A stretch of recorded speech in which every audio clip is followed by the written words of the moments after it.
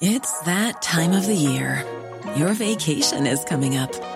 You can already hear the beach waves, feel the warm breeze, relax, and think about work. You really, really want it all to work out while you're away. Monday.com gives you and the team that peace of mind. When all work is on one platform and everyone's in sync, things just flow. Wherever you are, tap the banner to go to Monday.com. Hey there, it's Michelle Norris. I'm host of a podcast called Your Mama's Kitchen. When I travel, I'm usually looking for a way to find a taste of home when I'm not at home. And one of the things I love to do when I am at home is entertain. And Airbnb allows me to do that. When I was in California recently, I rented a house that had a great kitchen. And when we were sitting around the table, we're all thinking, we're in someone else's house. Someone could be in all of our homes as well. If you have a home, but you're not always at home, you have an Airbnb. Your home might be worth more than you think. Find out how much at airbnb.com/host. 3 each after 4 each. Back up. Pickford stops it. And England win on penalties. History in itself. This one's for Jordan Pickford, England's number one. He loves this kind of music, so get the rave on. He's from the northeast, he hasn't got his roots. He also plays his music before he puts on his boots. A legend in his own right, cat between the sticks. Get the rave on, listen to the mix. Respect to you, my friend, and this is what I send. I got a message for you, keep on raving to the end. Keep on raving to the end, keep on saving to the end. JP and the England boys, we will defend. Keep on raving to the end, keep on saving to the end. JP and the England boys, we will defend. So, come on England, bring the World Cup home. The nation is behind you, you are not alone. It's coming home, we're all in this together. We believe, you believe, don't care about the pressure.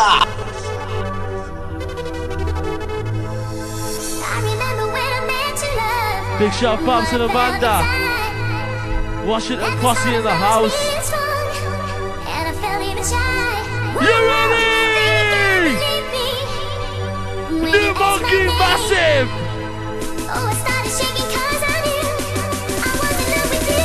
I said now man, explosion, everybody's dead. What a catastrophe is what's being said.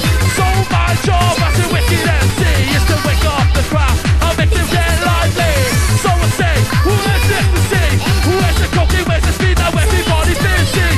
Wait until the kicking of the buzz. You will see what ecstasy does. R-O-N and the fucking E said. MC Ron is in the place, he's off his fucking head. You ready? R-O-N and the fucking E said. MC Ron is in the place, it's easy. P6 is PC on the mic. MC Ron is day and night, seeing out the day. Check out the Babo DJ with the steel. Alert, fucking on real, mighty fine, boxer with the baseline. DJ Batman has the first in the place. On top of the show, that's cool. We're going to take you to the top of this one. MC Energize, MC Melody, and DJ Slidey. E to the N to the E to the R to G, I Z. Energize on the microphone. Respect. Bye bye. E-N-E-R-G-I-Z-E-R-A-D-G-U-R-E. Feel the vibration now, party people, let's get down. Keep something on the floor till your feet can't take no more. Put your hands up in the air, keep the motherfuckers there. There ain't no time to waste, there ain't no time to spare. Hello everyone and welcome back to the Roker Report podcast. The nation's favourite team are doing great and looks set for one of their most successful summers ever. Also, England beat Colombia last night. Today I'm not only joined by Miss Blythe 2009 winner Connor Bromley, I'm also graced with the presence of Miss Moscow 2018 winner James Nichols, and joining me, Miss and Miss, is Chris, Cam that is. How are we doing, lads? Yeah. Good. Hungover. Happy. Yeah. Yeah. Connor? Yeah. I've just been skipping around Sunderland Town Centre all day. Nice. Absolutely loving it. You It's not got anything to do with the match, it's just like No, a I'm skip. just in a fantastic mood. It's just a routine thing for Nichols. You know, Leonardo DiCaprio meme where he's just prancing through the country lane. That's me right now. Yeah. So Connor, how do you feel knowing that Miss Moscow over there has upstaged you with a more prestigious title, one more recently? I can't actually see him because of the way the monitors are, but that's okay. Well, Nichols, assume he's grimacing at you right now. Yeah, because I assure you he is. Just always assume he's in a natural state of furious at you at all times. I think absolute incomprehensible fury right now. I think ultimately Nichols is a better transvestite than me, and that's Well, Really, to be really honest, what the win is. I can't argue with that. Nichols has got bigger tits as well. So. I don't. What? I can't verify that. In order for a podcast to go off the rails, it has to be at some point on the rails. So if Yeah. we could now, Yeah. Our train's not been on the tracks The from McCain the train get-go. is not going. The McCain train was derailed from the get-go. You see, I have you that hosting role today, and you've let everyone run loose. See, I want to see, tight ship. I feel like it's better let loose. You know, I feel Connor's you, famous for his strict, Yeah. sensible podcast. yeah, you keep us all too. You're a too teacher well in training. I am, but you are not my pupils, so you can run amok, and that's totally Imagine fine if by your me. teacher said that to you. You are not my pupil. You are not my pupil. I yeah. have no pupil. Anyway, let's kick things off with a 3-word review to try and get things on the rails for the first time in the first. If it's not all it's Minute coming of home, this. I'm going to be disappointed. Well, not all of them are, but the majority are. But I think Well, not the majority. It's the most frequent one that occurs. So anyway, yeah, today we asked on Twitter for the good people of Sunderland and beyond to basically reduce their thoughts on last night's game to a 3-word summary, as per the title, obviously, and this is what they've come up with. Mark Darby says, it's coming home. Dylan Parry says, I love Pickford. Bury Me in Exile, our fellow fan blog who cover Bury FC, say, must play better. Bit devil's advocate, but we'll play on. Fuck Steve 2013 says, it's coming home. Michael Bowers says, rave on Pickford. Jordan Mars says, I'm very hungover. Yeah, you and me both. Yep. G Lang 17 says, send them in. Dave Dano, I'm going to say Dave Dano. Dave Dano says, Black Cat Hero. Hannah Brown says, it's coming home. Kenneth Bowmaker says, Pickford Mackham Hero. Someone called IB7 says, England's number 1. Rory Hanley says, limbs all hour. Big Bad Baz says, Henderson Pickford proud. Carl Lawson says, proud of lads. Robbie Prince says, Columbia anti-football. Martin Wigham there says, Pickford is God. It's like Chief. Is that Martin Wigham? Is that Chief Wigham's son? That's he's called- Ralph. That's Ralph. Ralph. Yeah. Oh no, Martin's the dopey kid who's the bright kid who's in Lisa's class. Yeah. Okay, sorry. Well, Aside yeah. then. Back I on that's a things. tangent, but yeah. Mr. Wishy Washy says Sir Jordan Pickford. Matthew says never in doubt. Kyle Wilson, a good friend of mine, little shout out, says ball tingling close. And SAFC supporters says it's coming home. So anyway, it seems to me as if, I'm sure you're all also in agreement, there's a very common theme there. We all think football's coming home, and we all think that Pickford is the herald of that reality. So let's get into the game itself. Are you sharing the sentiments of these 3-word reviewers, Nichols? What are your thoughts on the game? Do you think England played well, and can you see football coming home yourself? I mentioned last night, a game like that, it's not so much about performance, it's about just getting through. Colombia's whole tactic was just to stop the flow of the game, stop how England played. And sorry, can I just move the monitor and it really put me off for a second? Yeah, Connor's whimsical smile has put Nichols off. You know. Just imagine you're trying to deliver a speech that's really important. Many have and fell then, victim to that lovely Connor's grin. face just pops up. yeah. But like, I just thought it was the way that the maturely, like, it was a little bit when they got involved in Colombia's like little showcases of stupidity, but for the majority of it, from a young side to show such maturity, I was really impressed. And just to get through that game was so difficult. Like even I think it was at full time or half time when the Colombia assistant or coach, whoever it is, just like barged Sterling for absolutely no reason. They were just literally there just to shithouse England. They didn't even try and play. They realised Hammers was going to be out from the start. So it was just very South American tactics over there. It's like it's just accepted over there. Like a player goes down, the referee's going to blow. It's not diving, it's not cheating. It's about doing what you can do to win, and that's all it's about. So it's just a clash of cultures.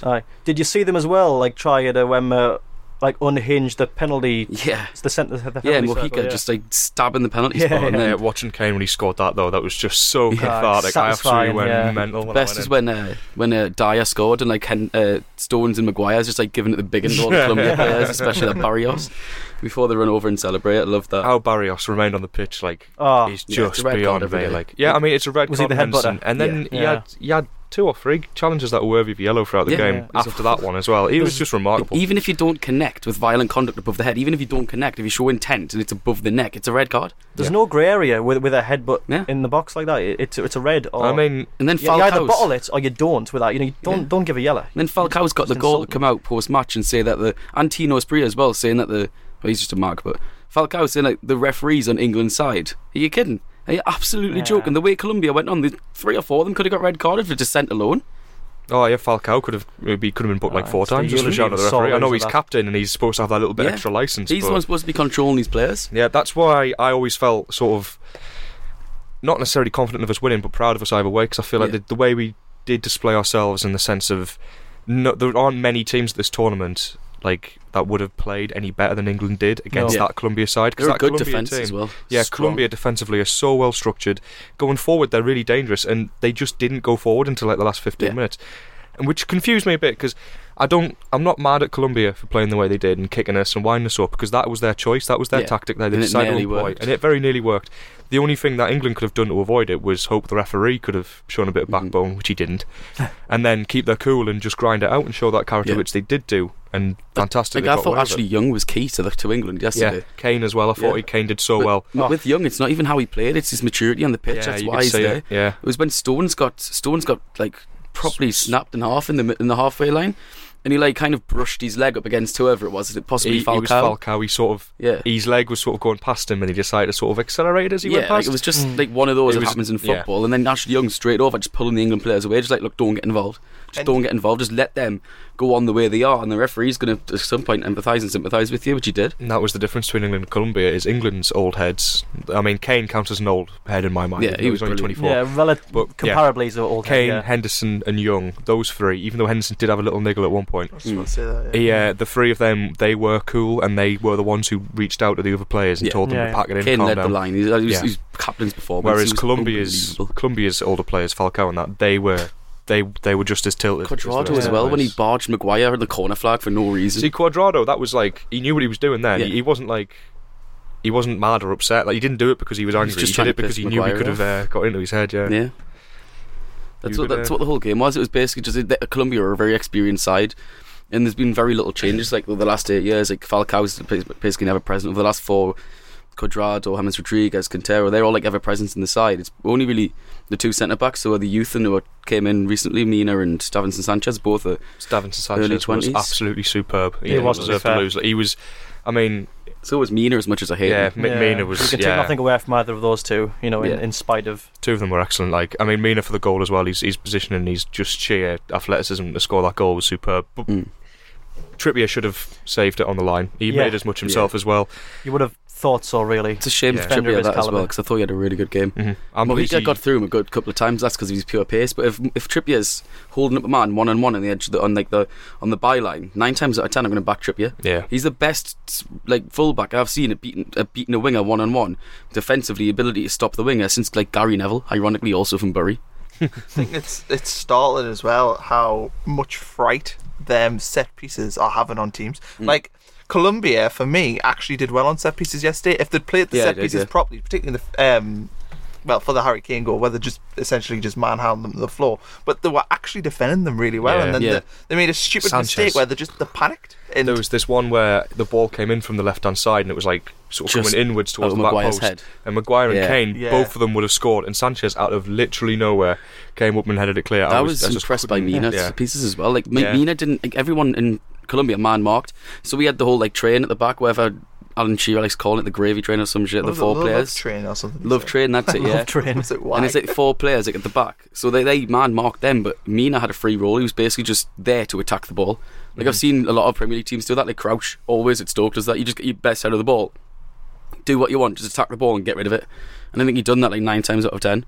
Yeah, it's a good luxury to have, because obviously England, they identified England as set pieces not playing that way, which is fair enough. When they sorted it, I felt like England's set pieces weren't as effective just purely because we didn't execute on the very end of it. Like Maguire had like 3 or 4, a handful of opportunities to head it either on target or back in the area, and he just missed his header basically. Yeah, but that's fine, because I thought Maguire as well, I want to like highlight him because he was just absolutely superb. Yeah, so he had a rocky game against Tunisia.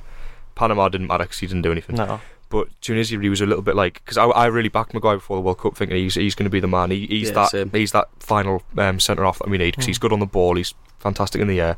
But then he was unsure against Tunisia, and obviously that was nerves. But last night against Colombia, when he was getting, had Falcao in his pocket. Yeah, really dominant. Yeah. The amount of time he really did well. I know, like in the second half of extra time, when we just like penned them back, And Vardy really got at Mina because Mina was picking up an injury. So Vardy every single time was making runs in behind Mina, and he really dragged them all over the pitch and stretched their defence.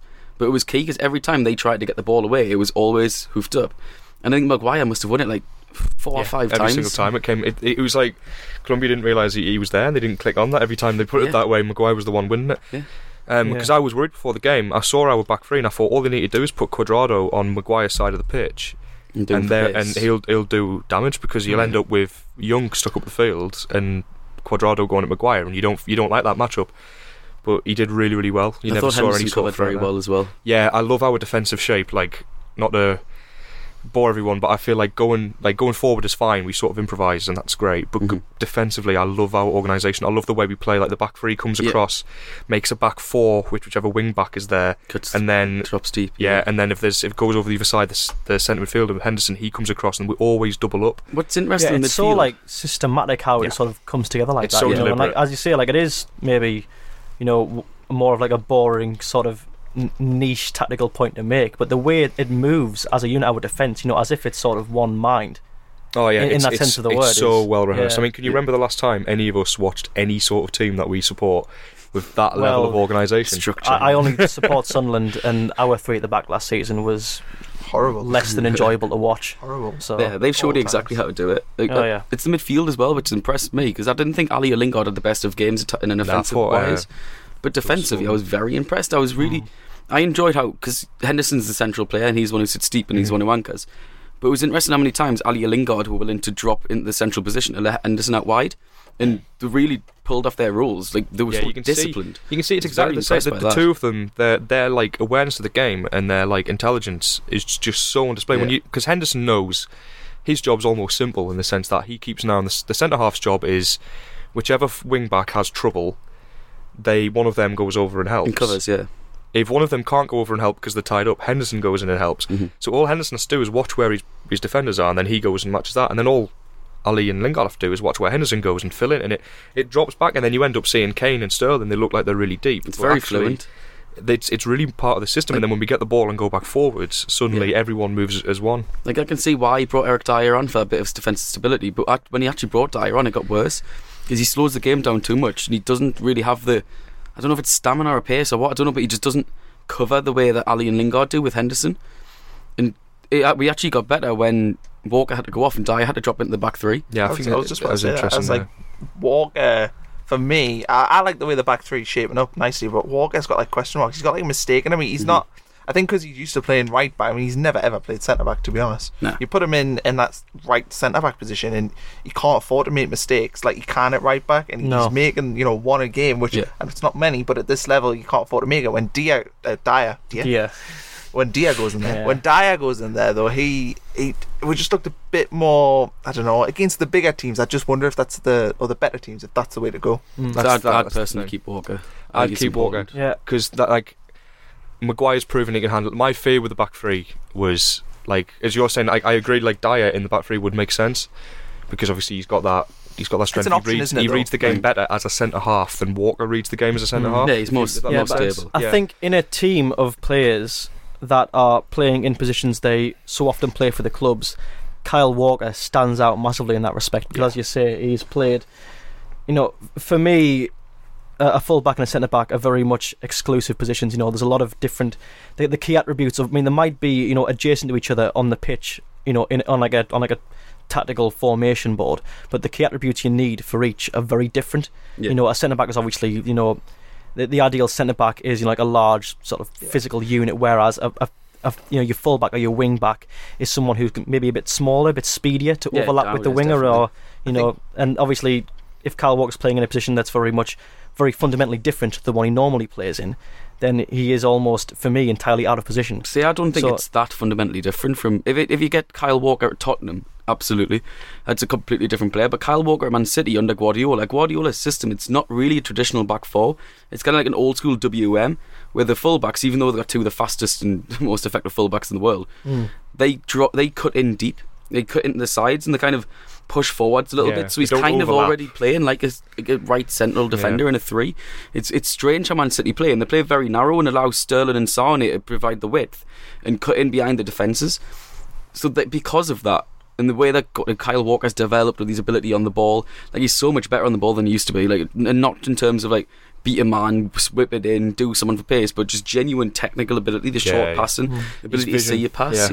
He's developed so much under Guardiola, and I don't think he's that fundamentally out of position. I think because of what Guardiola's done. The issue he has is experience. So decision making. He admitted it in the first game against Tunisia when he gave away the penalty.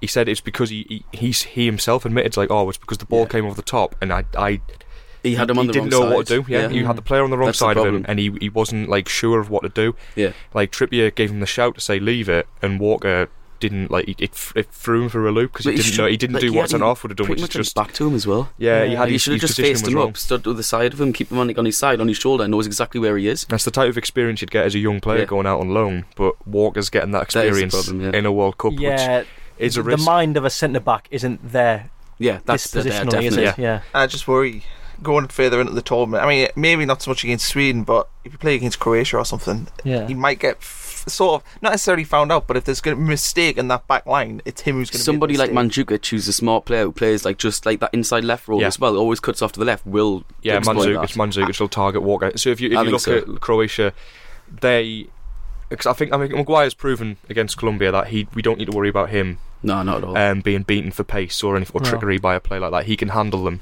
which I think is such a huge thing for England to have a player in the back field and do that. Walker on the other side is exactly the same. He's not going to get done because he can defend like a fullback if he needs to. So if he was coming up against Croatia and they try to play a through ball into Mandzukic, Walker would be able to read it because he's done that before. Great.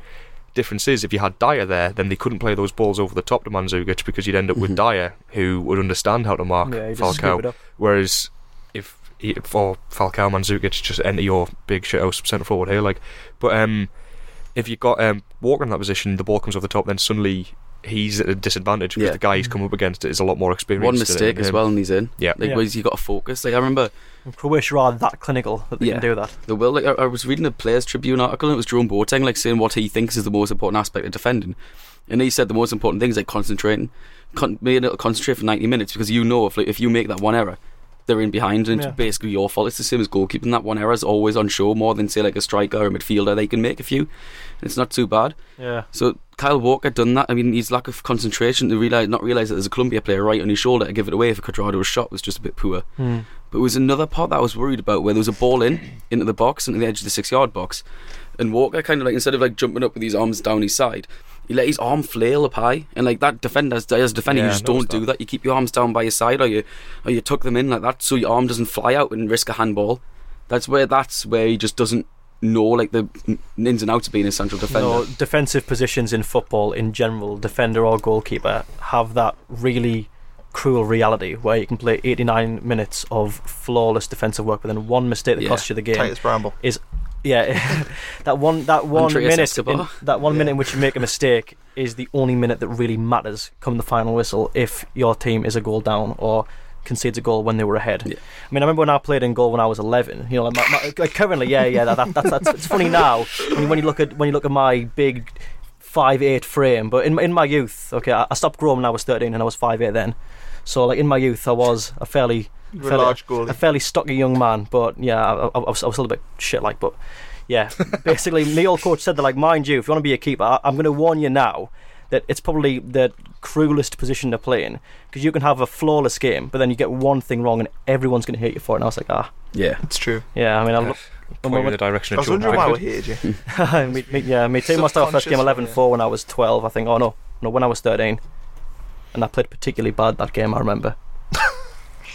I think going forward for England is a concern because as we're talking about the organisation, the structure defensively, I don't think we've got that same structure going forwards, which it's you can sort of get away with because you can rely a bit more on the likes of Kane and Ali to make a difference going forward. We're lucky we've got a set piece, I think. Yeah, the set piece is going to be huge for us. I worry about us trying to break down a defensive unit, which is basically what Sweden are. Sweden are just 10 big guys behind the ball. Isn't it weird though? We've got on paper the attacking quality we have is frightening, but so far we don't look like scoring a goal from open play. I think that's just World Cups. World Cups are always tepid. It's always the odd set piece or whatever that takes you through it. extra time started off, obviously, the first half of extra time, you could see they were all absolutely, just shell-shocked, and they couldn't believe what had just happened. Gary Neville nailed it in Punditry Friday TV, just said, but it's not physical, it's totally mental. It's not about being tired. Every single player on the pitch is tired at that point. Yeah, they played poorly that first 15 minutes because they were absolutely knackered. You could see Southgate got them in, they all had a chat with each other, and it worked because they came back that second half, and they because I think Southgate got them in. He brought on Vardy, he had these midfielders in, he had everyone structured in a certain way. They knew what they were doing, they knew the roles, they were just not concentrating, they weren't doing it properly, and he got them down. He said, listen, this is simple, alright, we've got an injured centre-half, we've got a player who won a Premier League title by running at people who were slower than him. Let's just pass the ball to him, and it's pass it into those channels, and you could see we did it. Numerous occasions. Henderson moved away from the anchor role and played a bit more like Lingard and Ali had in the first half, and took the ball on the wing a bit. A couple of nice link-ups with Rose. It was interesting the role Rashford took because he sat very deep. Yeah, and Rashford was a bit odd. I think that was just basically just get legs in the middle. He ended up sometimes at centre back. Yeah, it was weird. Yeah, it was loads of time. He was pretty much playing anchor at times as well. Yeah. I think that was Southgate's idea of just get some legs in the middle and just try and counteract Colombia keeping the ball and pinning us back like they did at the end of in the second half in the extra time. Kane did as well. Kane in the extra time. Shattered. Once Vardy came on, Kane dropped into centre mid. He was often trying to find the ball. It's the way you have to play when you go Vardy in your team. You can't have if you're going to have Kane on the pitch, he just has to stand on a centre half and nod the ball towards Vardy, because Vardy has to be the main man if he's playing. It's his game. You can't really. Why he's not starting. If he's not running, he hasn't really got a purpose. Vardy. Yeah, he hasn't got a purpose if you're 1-0 up. If you're 1-0 down, you can't bring Vardy on, because if you're 1-0 down, then they're just going to be sat back defending. He's useless. There's no point in having him there. With Kane as well, I might be reading too much into it. I don't know. Maybe he was just knackered, but. When Kane's on the pitch, Colombia man mark Kane. Colombia were all over Kane. Every time he had the ball, there were 2 or 3 on him, fouling him. So if Kane drops deep, their defence is naturally going to push up to go with Kane. You get space. So you get space with Vardy in behind. So possibly that was. Do you think that was Kane just being intelligent, thinking I'm too tired to battle with them anyway? So let's see if we can suck them out and make some space. I mean, he is. I think Kane's world class, and I think he is smart enough to think about that. But I think it helped because he was knackered. To be honest. One interesting thing, selection wise, anyway, in the next game is Lingard. I think he was possibly a poorest player yesterday. I don't know if that's me being harsh. No, I agree. I wouldn't change much, unless forced. The thing is, though, Lingard, he's on a yellow card, so you're going to have to think about that because it'll not get wiped until afterwards. But I just wonder if against Sweden, if you maybe put somebody like Loftus-Cheek who's a bit more physical than him. I don't know if that would work better because you'll have that extra, physicality against a team that, as you say, is strong and very physical themselves. I don't think. I mean, I look at the England team. To be fair, though, we're a very physical team as well. I look all the way through the team, and every single one of them is tough. Henderson's tough. You got the back three; they're all tough. I mean, Walker's hard as nails.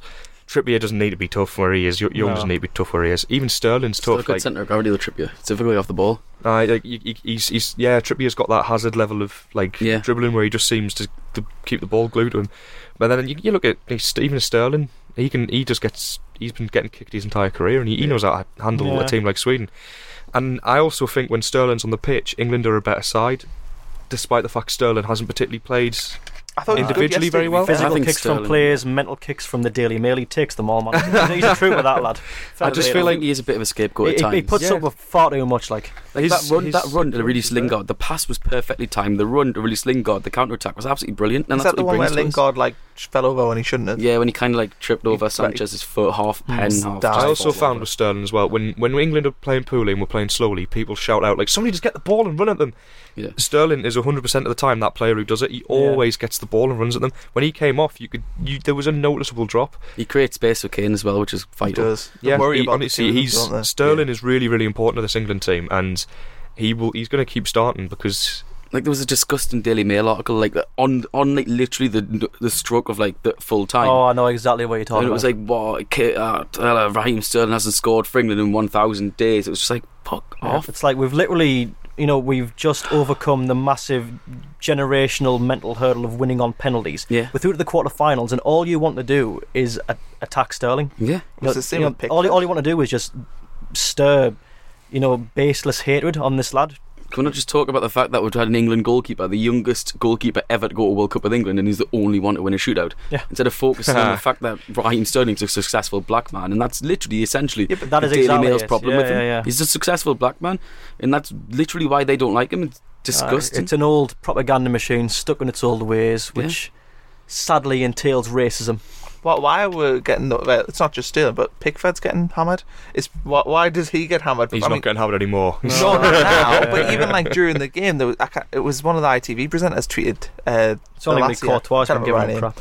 But she was tweeting like, "Oh, why did he save it? Like, had he not saved it, it would have just went out for a goal kick." And I was like, "You don't leave it. You don't take that chance. Don't risk that." But it was going in. That chance. I'm sick of all these not goalkeepers giving their opinion on goalkeeping. Yeah. Like, I bet if you looked at there's somewhere. I don't know why you came to mind. Somewhere Tim Howard was watching that football match. I don't know why you came to mind, but Tim Howard watched that match, absolutely fuming at the treatment of David Priest Pickford. as well. Like David Priest is a football pundit. He's a really good pundit. He's a sort of massive Lads fan as well, actually. And like he's been like furious over the tournament about the way like Gary Neville, Lee Dixon. What the hell do they know about goalkeeping? They've got Mark Clattenburg in, who was a bit partridge, but Clattenburg was like he was there to pundit refs. They get Howard Webb in on BT, whoever it is, to pundit referee decisions from a refereeing viewpoint. Goalkeeping's such a complete different position to anything else in football. Why don't they get goalkeeping pundits in? Like Priest, because he's really good. He knows what he's talking about as well. And when he done an article talking about Pickford's saved or the other hand thing, he's saying his problem wasn't the other hand. You go with that hand because you can get more thrust and more power on that hand. Goalkeepers all over the world do it. There was other problems with his game, like he didn't take a step to thrust his dive. That's why he couldn't get up top. But like they're just talking about things that they don't know. Yeah, asking an outfield player to commentate on a goalkeeper is like asking a squash player to commentate on tennis. You know, they've got a vague idea of the similarities, but they don't know exactly. It's they like don't know asking exactly a what's Sunderland going player on. how to win a football match. It's like they play on the same pitch as football. Yeah, but but they don't they're actually not doing the same thing at all. Yeah. So anyway, right. So we're all very much content with how England have done. We're all probably in agreement, although we've not asked, that we're going to beat Sweden. You know, we don't want to be too complacent, but I imagine that we all... Last night was a harder game than Sweden. It should be a harder game than Sweden. We'll grind it out. I mean, if we do win, it'll be because somebody like Lingard's gone down in the box and won a penalty, or we'll win on penalties again. It's not going to be... lining up with Toivonen and Seb Larson. Larson missed the last game, he was suspended, so he'll be back in. You know, look at them two. If you lose to them two, I'm going to hang myself off the Weir Bridge. Imagine if like Seb Larson puts in a corner for Ola Toivonen. Seb Larson's going to score a free kick, isn't he? No. Big Ola T on the end of a... Have you seen his goal against Germany? Big Ola T over the shoulder of Kyle Walker. You can see it now. Toivonen in my mind's eye. Gets in behind, chips Neuer brilliantly. He was shite for us. Absolutely shite. I was. Did nothing. He done that one the header when we lost 4-1 at home to Man City. Honestly, that's the only time I've watched football and just burst out laughing.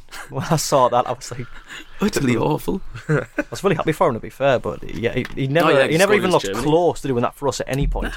This is a man whose highlights can be summarised with one through ball to Jermaine Lens. The pass to Defoe, which was like literally a 5-yard pass for him to bang it in the top corner against Villa.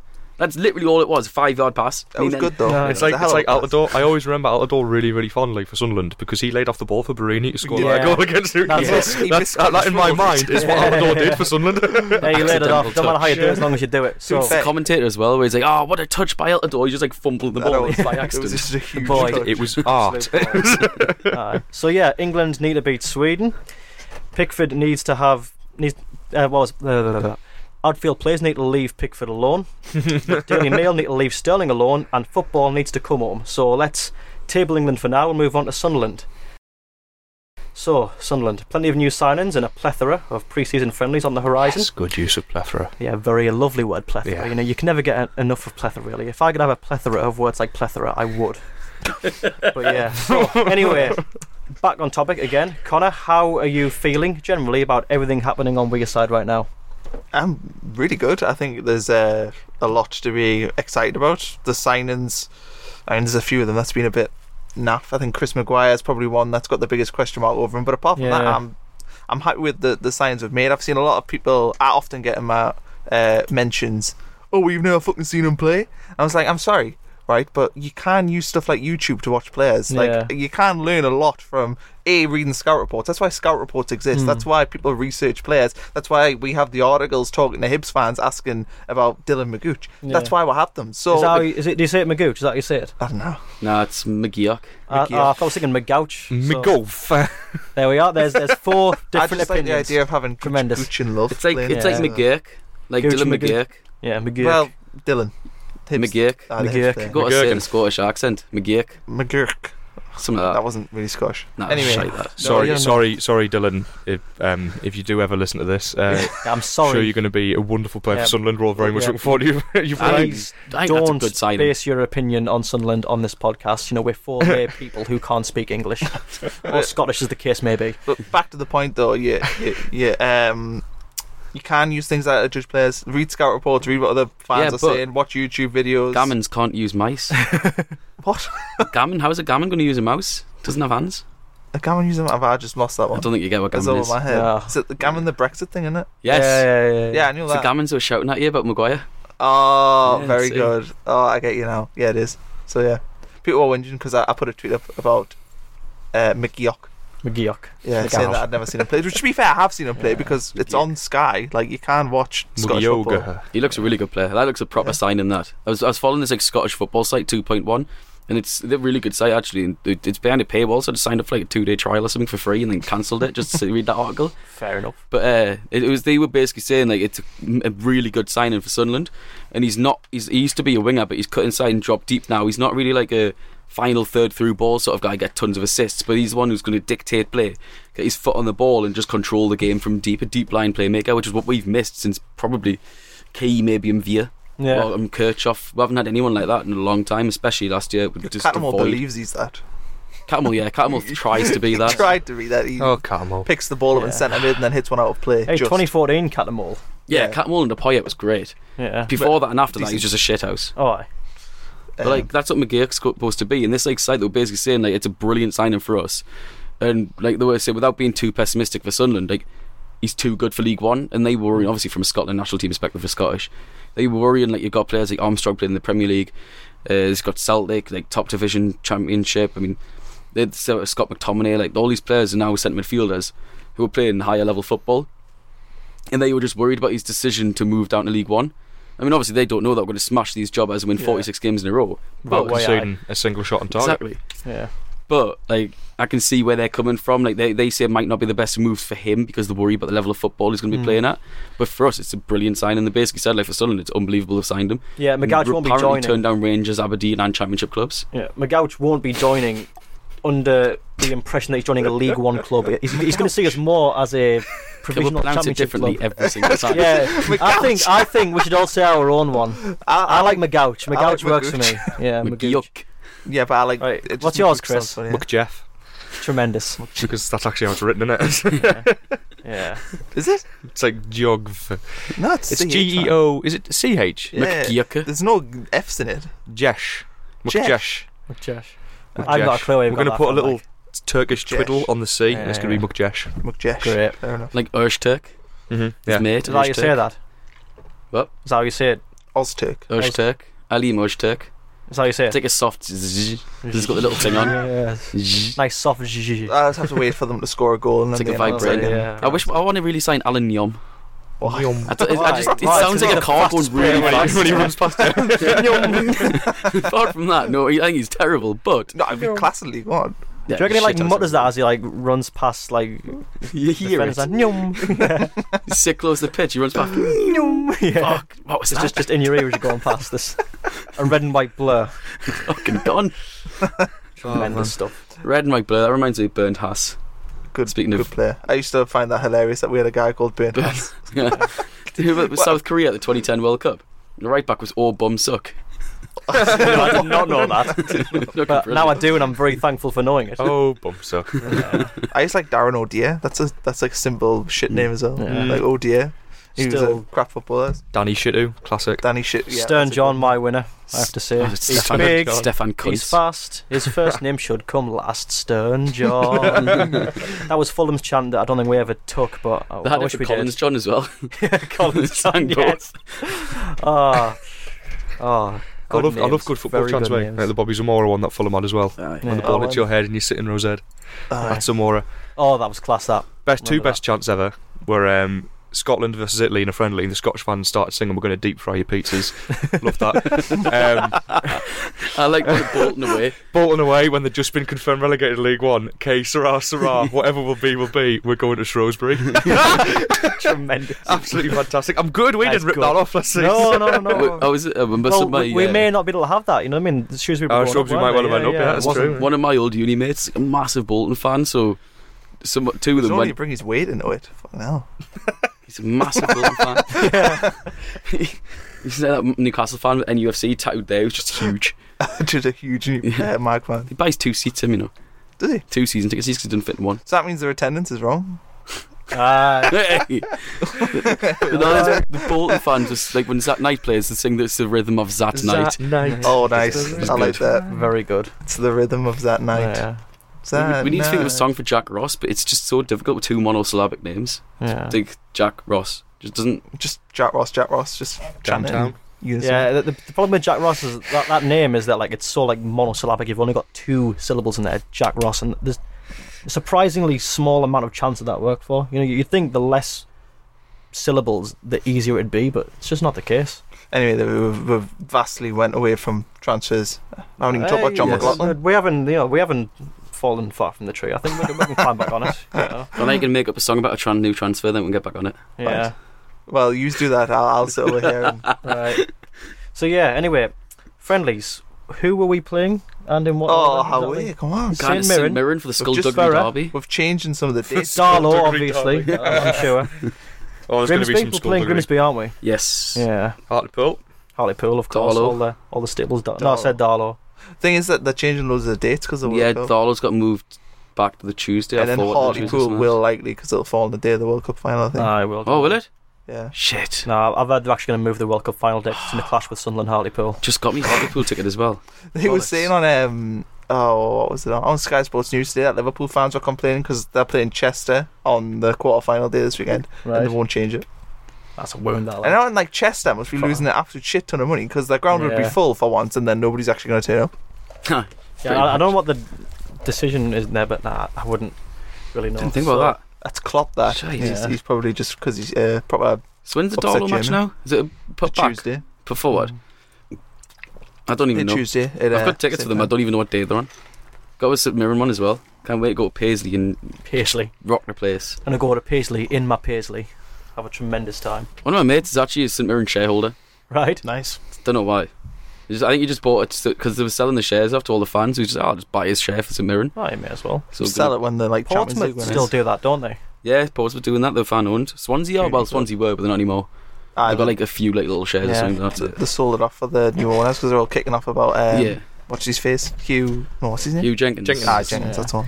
There is a ceiling with fan-owned clubs, though, isn't there? Like, there's only really a I certain disagree. point you can get to. I think it's like something that the people at the top who want to sell to make a shit ton of money say, but I think ultimately teams like Swansea were doing very well fan owned, like they were mid-table Premier League, and then they've sold it, and now they're in the Championship. Yeah. So it suggests to me as though a well-run club is the way forward, irrespective of who Yeah. owns it. I think they'll get investment either way. So you get even fan-owned clubs get investment from outside investors and hedge funds and whatever. Like Yeah. Swansea got investment from Swansea are owned by some weird people. I think I is thought it there's American owners now. yeah, there's loads. I think is it Will Ferrell who's like a owner at Swansea or something like that. Oh, Like he Natalie does. Portman or some weird like American Natalie actor. Portman. Nice. Well, not Yeah. American. It's like some Hollywood actors like a shareholder at Swansea for some reason. just a bunch of very bizarre candidates and non-footballing people. Yeah. Isn't Will Ferrell in with David Beckham? No, No, he's not. Like LAFC, is he? yeah. Yeah. That's good. Aye. Rightio then. But, yeah. Where are we at? I'm Why don't we talk about impressed with the signings so far. Like the signings, like 3 or 4 of them are really good coups. Like I think McLaughlin, McGeoch McLaughlin's huge. are both That's- like yeah. SPL team of the season players. Like Yep. they shouldn't be playing in League One, so that's pretty No. much a good coup. Mm. I think Özturk's going to come in really good. Apparently he's a smart defender, pretty pacey and good on the ball. Now some fans in Scotland were saying that he's not the best in the air, which is a bit of a worry going into League One. But as long as we get some shit house alongside him. Yeah, when you drop down to the Championship from the Premier League, you tend to find that quality gets substituted for just sheer physicality. So I think Yeah. logic would dictate that if you go down another division, more quality gets substituted for more physicality. Otherwise, why would Akinfenwa have the goal scoring record? Yeah, exactly. Yeah, I think you're going to notice like a huge difference in the quality from Championship to League One. I think it's it must be the biggest jump in football, in any jump between leagues.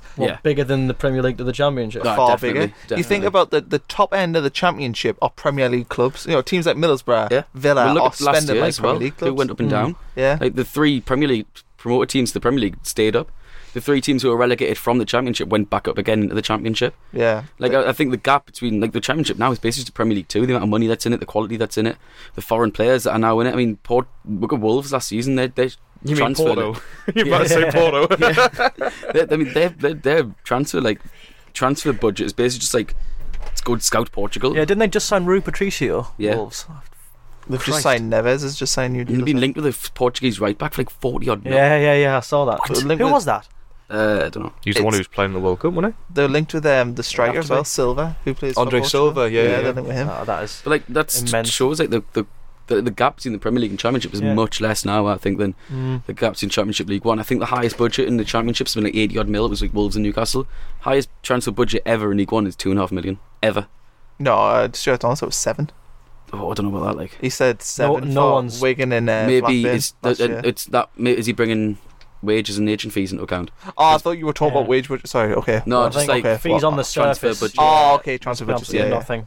I saw Leicester spend 2.8 million when they were in. I think that's probably the record. It's about that, yeah. It's But they- between 2.5 and They 3. spent theirs though in the January, so they spent nothing in the summer, and then in the January, I presume they were wanting to just reaffirm they were going to go up, so bought a few players. Yeah, actually, I think maybe Well, the jump from the Championship to the Premier League is maybe more significant based on the fact that you're a team coming up playing against some of the best teams in the world. But the line between 20th in the Premier League and first in the Championship is probably getting blurred more and more, you know, as more and more money comes into the lower leagues of football. But yeah, definitely with the bottom end of the Championship and League One, I think you do see teams that are, you know, like, just in terms of general stature, are fairly big. You know, like your Readings and your Hulls, you know, they aren't tiny clubs, and they're at the bottom of the Championship. But then when you look at the upper echelons of League One, you know, you've got some teams there that, you know, Accrington are Stanley. tin pots. Let's call a spade a spade. You know, Yeah, the small clubs. I mean, yeah, I think the League One has some elements of like non-league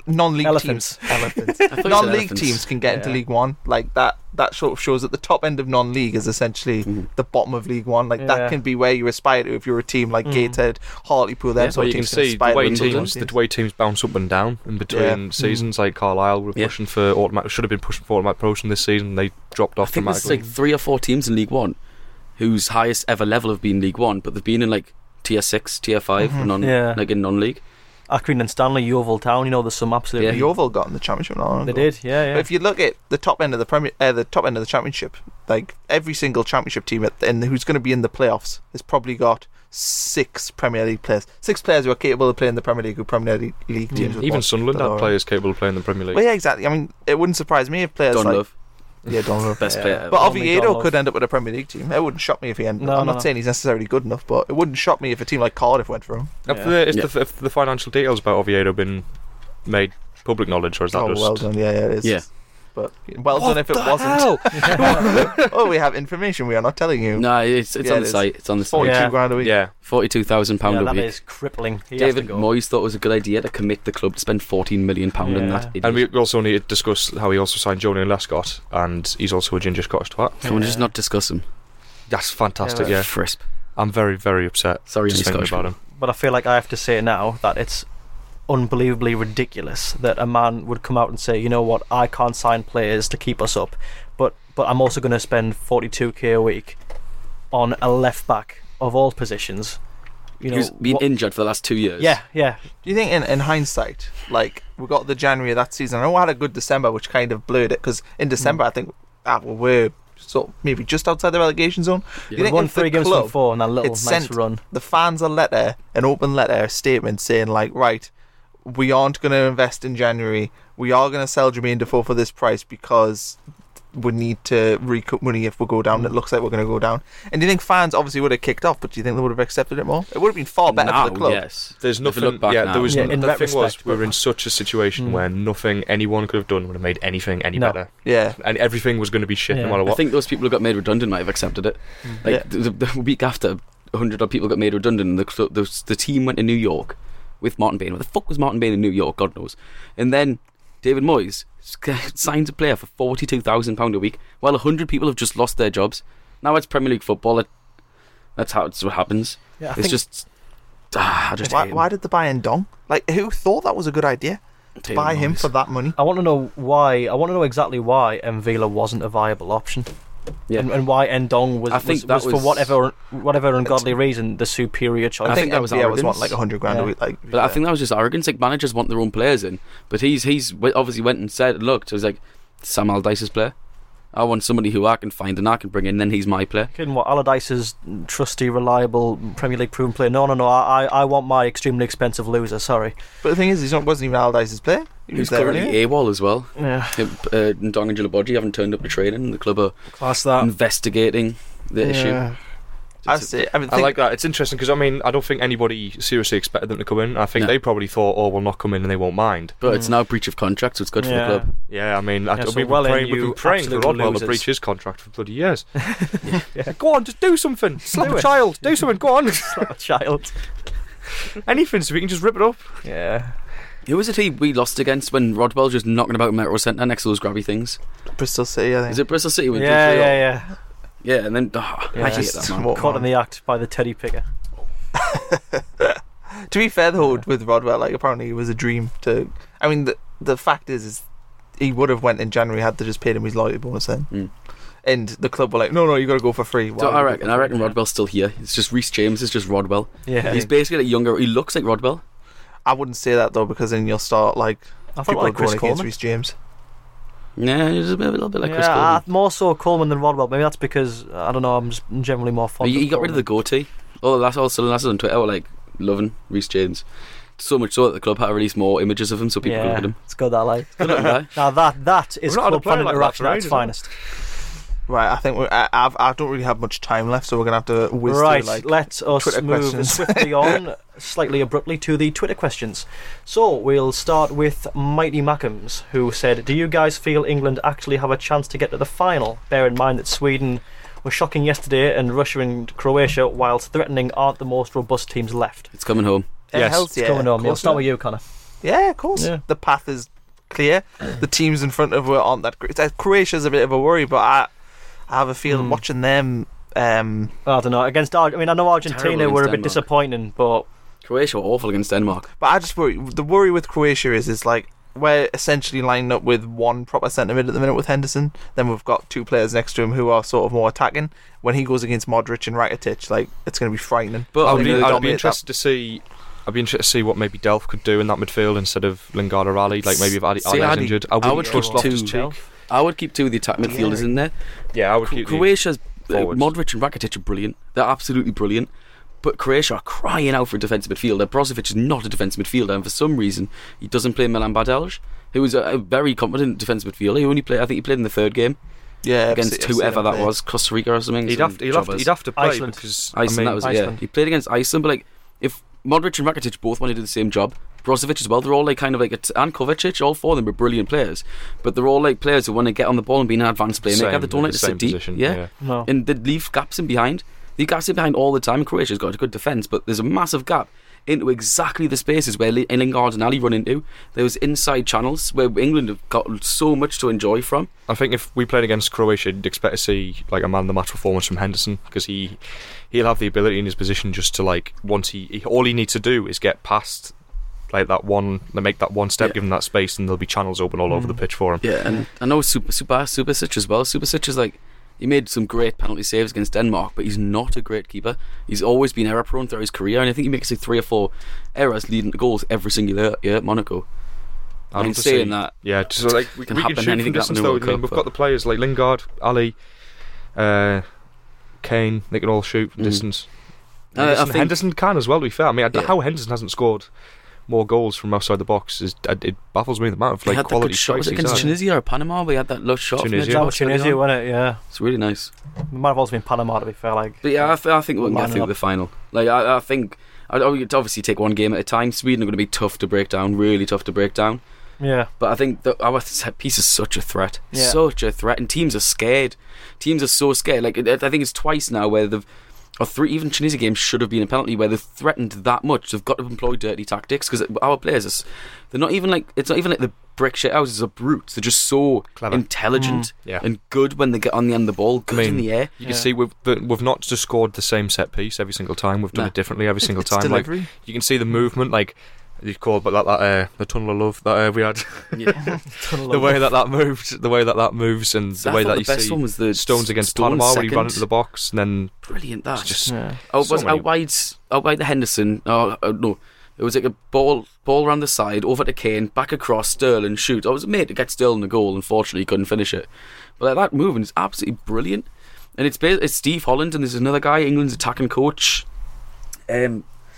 Scottish fella, somebody Russell, I can't remember his first name off the top of my head. Yeah. And these two work on that all the time, and they've got like this, if you look at Steve Holland, he's always got this like ring binder book with everything in.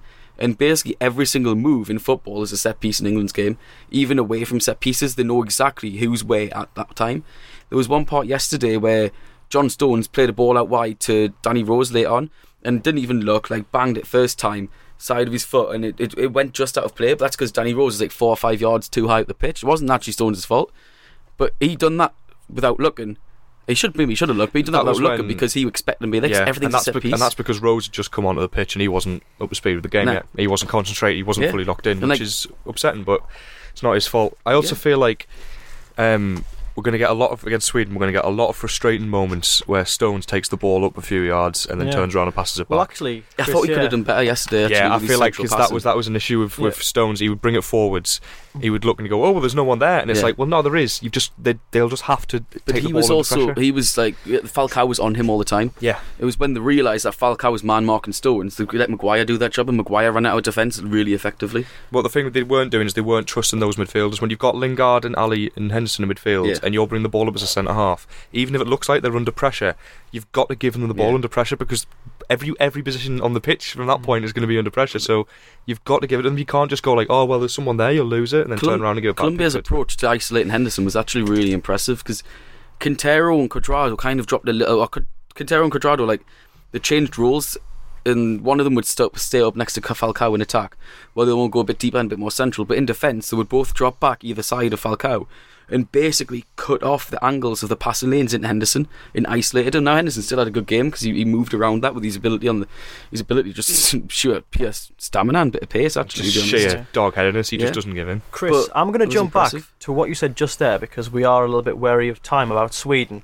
Now, the next question comes from someone called John Other Mackham, who asks, what, if anything, should we be afraid of when we play Sweden? You were alluding to this just there. Could you maybe elaborate a bit more? So they set up in such a traditional 4-4-2, like the two banks of four that Alan Hansen will be tossing himself out when he's watching.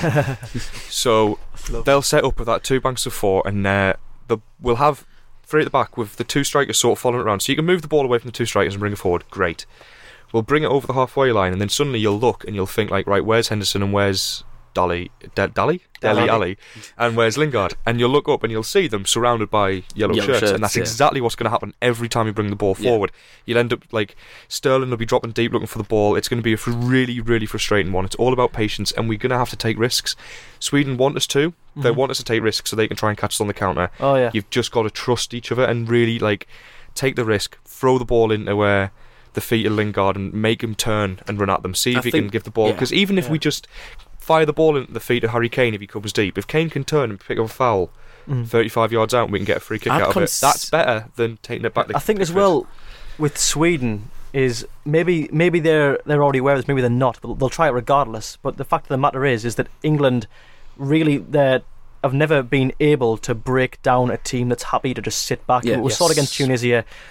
And really, I think we're the architects of that problem. When we play friendlies, we always seem to play against fellow European teams of a similar calibre, in which we'll play end-to-end football because we're both evenly matched. But then when it comes to big tournaments, we'll play against a team that's significantly lacking in quality, that know they're only going to beat us by soaking up pressure, frustrating, hitting us on the counter. And I think that really is our biggest weakness. We are just not adept in dealing with a team that's happy to sit back in that way. I mean, all I can think of when I say that is 0-0 Algeria, South Africa 2010. That was horrendous. Yeah, we just absolutely couldn't get going. We ran out of ideas from the get-go. They stopped us doing everything. There was a like a bird perched on the Algerian goalpost in the second half, because obviously it realised no that idea. it wouldn't be disrupted at all at any point during whatever it was doing. If we're going to talk about things to be afraid of, though, it's the fact that they're defensively strong and they are good at set pieces as well. We're not going to get anywhere near the set piece joy against these. That's what we've had. Yeah, that's the worry. Yeah, Like, Grant and Fitz the is a other worry beast. is we've never had to really defend against decent set piece so Yeah. far this tournament And, as well. and the one that we did, Apart from the one where we conceded. we're- However, that was more. You know, the marking could have been better, fair enough, but it wasn't that bad marking. It was just a great jump. Yeah.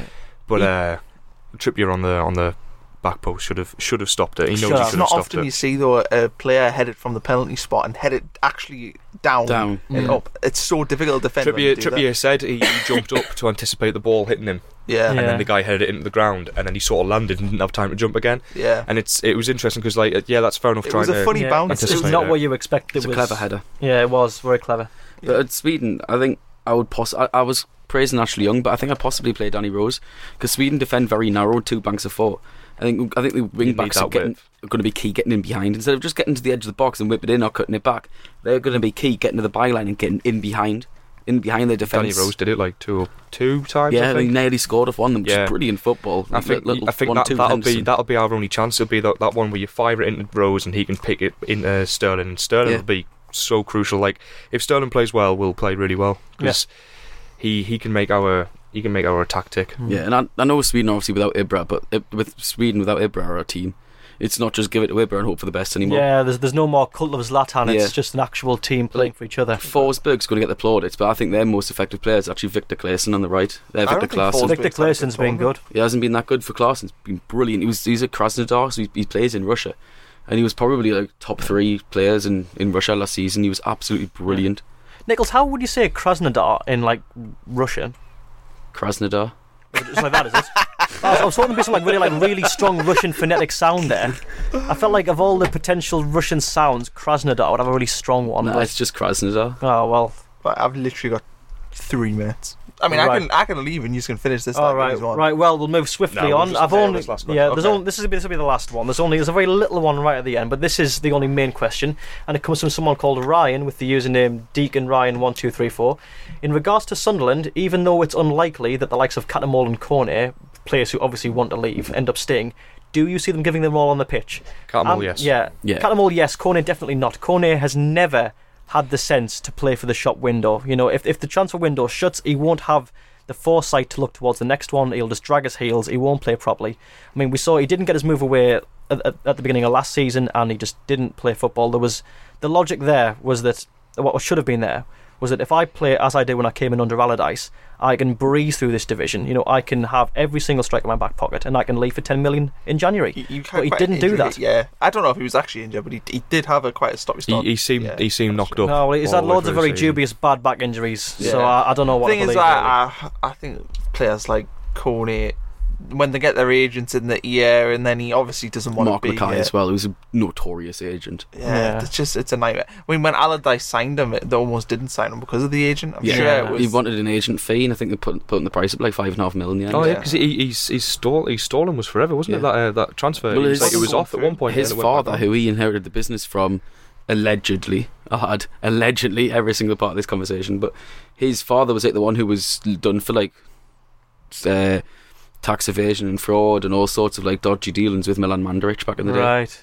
Who's and Amdi Faye, famously a clean guy. Yeah. like, it just shows the Squeaky character clean of the Mackays, people do. allegedly. Tremendous. But Anyway, I just don't think But Coney's as to good answer as the what question, he came out Kone, as well. if Kone plays well, Jack Ross is a Ross. wizard. yeah. Yeah, but I don't think Catamol Kone is play. as good as what he looked with Allardyce because he doesn't have Kabul next to him. It was like Bramble for Newcastle when he had Woodgate alongside him. He looked like a world beater when he played alongside Andy O'Brien. He didn't know which was his left foot, which was his right foot. Yeah, you do sometimes. Aye, It's not a wrong. case of having that guy who can talk to you through it. Just tell you what to do. Yeah, I'd love to see. see Catamol get his fitness back this season though, because he could be effective. I don't Yeah. think so. Like. I don't think he will. I think Catamol's basically just suffering from starting his career so early and getting so many injections over the years. He's finished. He's like Wayne Rooney. You Yeah. get when you start. It's. I mean, Catamol was like 17, 16, Borough captain 17. at 17, 18. Yeah. Yeah. You know, you start that young. He's got 15 years. Well, 12, 13 years on the clock now. Is it 28, 29? Roughly, yeah. I mean, you get 15-year careers, give or take. Yeah. So Yeah. he's at the end of his age. Sort of is false in that respect. I just- the I think- sun's set on Catamol's. I think he's Sunderland not career. leaving, but if he can get his fitness back, he can at least play his part and not be in League One. Not be a You risk. would hope so, really. Yeah, I think you just want him to be able to. You want to be able to put him in the first team for a Tuesday night game against Bury and trust him not to be responsible for losing. Last year was the first season where he was pretty much fit every year. Yeah. How many times has that happened before? He was, but he was just shit. He was just. Did he get sent off last season? Wolves. Away. Yeah, Wolves. Yeah. Didn't cost well. I was still drew. Oh, no. Yeah, we've got drew 0-0 away at the league champions with 10-man Sunderland. That was the only team that didn't beat. Yeah. Right. Anyway, the closing question and the easiest one to answer, I'm sure, comes from G-Lang17. Is it coming home? Yes. I will get beaten in the final. Love England, me. Chris? Yeah, why not? Yeah, I think that's 3 yeses to 1. It's interesting. 1 Bromley no. Nah, I think we'll get beaten in the final. I think it'll be. I think it's interesting. That's the spirit. France, maybe. It's interesting because the only type of team we haven't played at this World Cup is going to be the type of team we play in the final. So it's like we can be totally ready for like a shithouse performance for anyone. Yeah. But then we're going to come up against Brazil, who are going to just try and attack all the way through. Yeah. It'd be like, what do you do? How will they respond? We'll finally get used to incisively breaking down a weaker team. But you know what the thing is? Forget how to. Yeah. Do you know what the thing is? play The at the reason why I end. believe in them is every single game we've played so far this World Cup, there's been a question mark over England because we've never done it before, and so far we've passed every single test. Yeah. Apart from Belgium, which doesn't matter because nobody was trying. So Like I've said, we've for a passed while, every like, test we've been given. So why not pass every single one for the rest of the This tournament? team's an impressive team. Like Southgate, the way Gareth Southgate needs the most praise. Like the job that Gareth Southgate is doing is absolutely brilliant. Even after the high of winning the first ever penalty shootout, England's first ever penalty shootout World Cup, he goes, "Look, I'm delighted for that, but thinking about Sweden. It's all in Sweden." Gareth Southgate is a perfect World Cup manager. Like in a World Cup manager, a tournament manager, Coleman didn't do too great with us. Didn't do too great with Fulham. Coventry done terrible. But he just but got the tournament, that didn't sort he? of grounded. I mean, I'm going to say that grounded charisma is exactly what we need. You know, And he's do you know what it focused is? entirely on the game in front, and that's his sole focus. And he's so helped by the squad he's got. He's got this squad who totally down to earth, got great integrity. Yeah, you can see despite Harry their Kane. age, he's- Harry Kane, yeah, who's the that's why superstar. that's why He's the Shelby's not highest. Yeah, he's the highest paid player in the squad, and then he's the one hugging Pickford in that. It's they're together. It's perfect. We're And gonna for win. once, they've actually set up a system instead of just best players hope for the best. We're getting told off. We're gonna have to stop. Yeah. You're getting glances from Brom. So yeah, anyway, thank you very much once again for tuning into the Roker Report podcast. Football's coming home, but Gillabodji and Kazri are not. So boys. that'll be that. See you later. Adios. Big shout out Babs and Amanda. Washington Posse in the house. You ready? New Monkey Massive.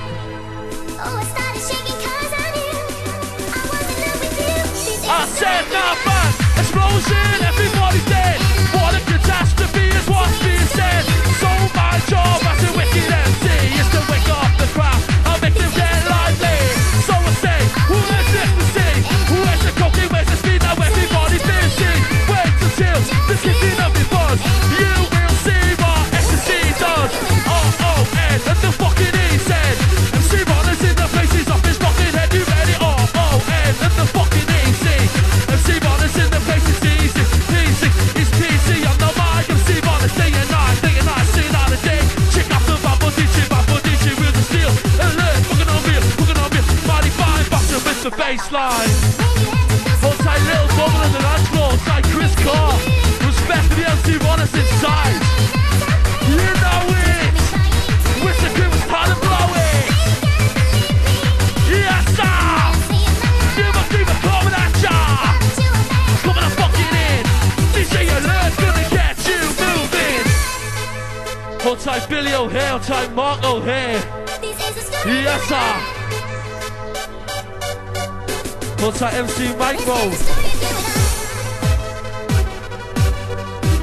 Hold tight Dynasty Joe's Castle Town crew. Hold tight Kevin's team, the MC Cozzy.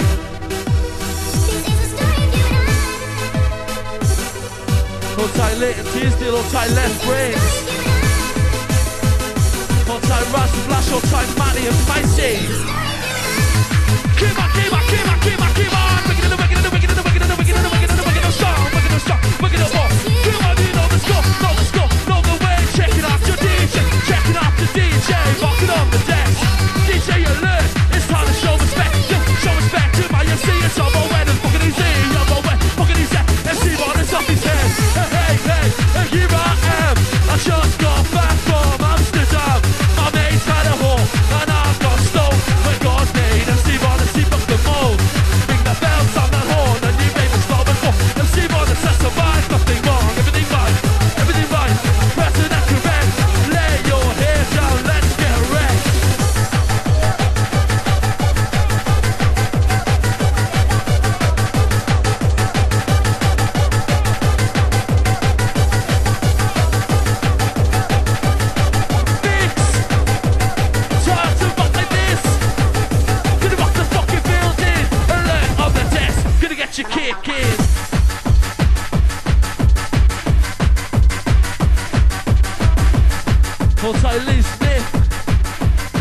DJ Lindsay. Matty G is a magic man, he does his magic tricks. His favourite, he gets the beats right, he goes in a mix. He fades a bop or yin, he's got the beats slamming. Matty G is a magic man, he's got the dance for jamming. Check out the mixer, DJ Alert. Kicking it to ya, he's kicking it to ya. Kicking it fucking back. Are you ready for the bass attack? Got the bass attack, bass explosion. Hold on tight to the MC machine, that's the emotion is to be. D-Monkey, are you ready? Rock place to be. Check it out, the sound of the Bad Boy Posse. Are you ready? Katie Bruce, this one's for you. I am PC Runners and I've got to shut you down. This place is a danger zone and you're a noisy crowd. But it was the owner that I wanted to see. He was on the dance, not pop in the knee. I said, now this is PC Runners and I'm sitting on the mic. I'm waiting for the drug squad. Hold on tight. Oh shit, I forgot I am about to speed. I'm not PC Runners, I'm an MC of PC. Many people see best things in life for free. But pay it to the monkey and you will see. This should be broadcast live on MTV. Oh, we're heavy metal shit in R&B. In with the monkey, techno rules the world. MC DJs get awards for second and third. Hi, I'm Daniel, founder of Pretty Litter. Did you know cats tend to hide symptoms of sickness and pain? I learned this the hard way after losing my cat, Gingy. So I created Pretty Litter, a health monitoring litter that helps detect early signs of illness by changing colors, saving you money and potentially your cat's life. Pretty Litter is veterinarian developed, and it's the easiest way to keep tabs on your fur baby's health right at home. Go to prettylitter.com and use code ACAST for 20% off your first order and a free cat toy. Terms and conditions apply. See site for details.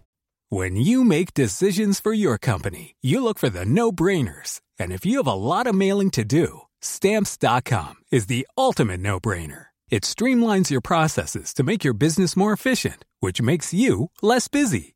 Mail checks, invoices, legal documents, and everything you need to keep your business running with Stamps.com.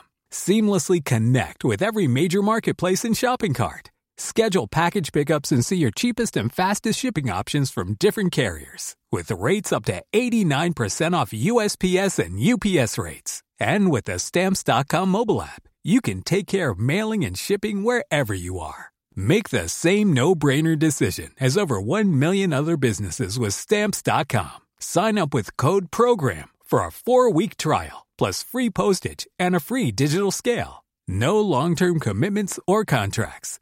That's Stamps.com. Code PROGRAM.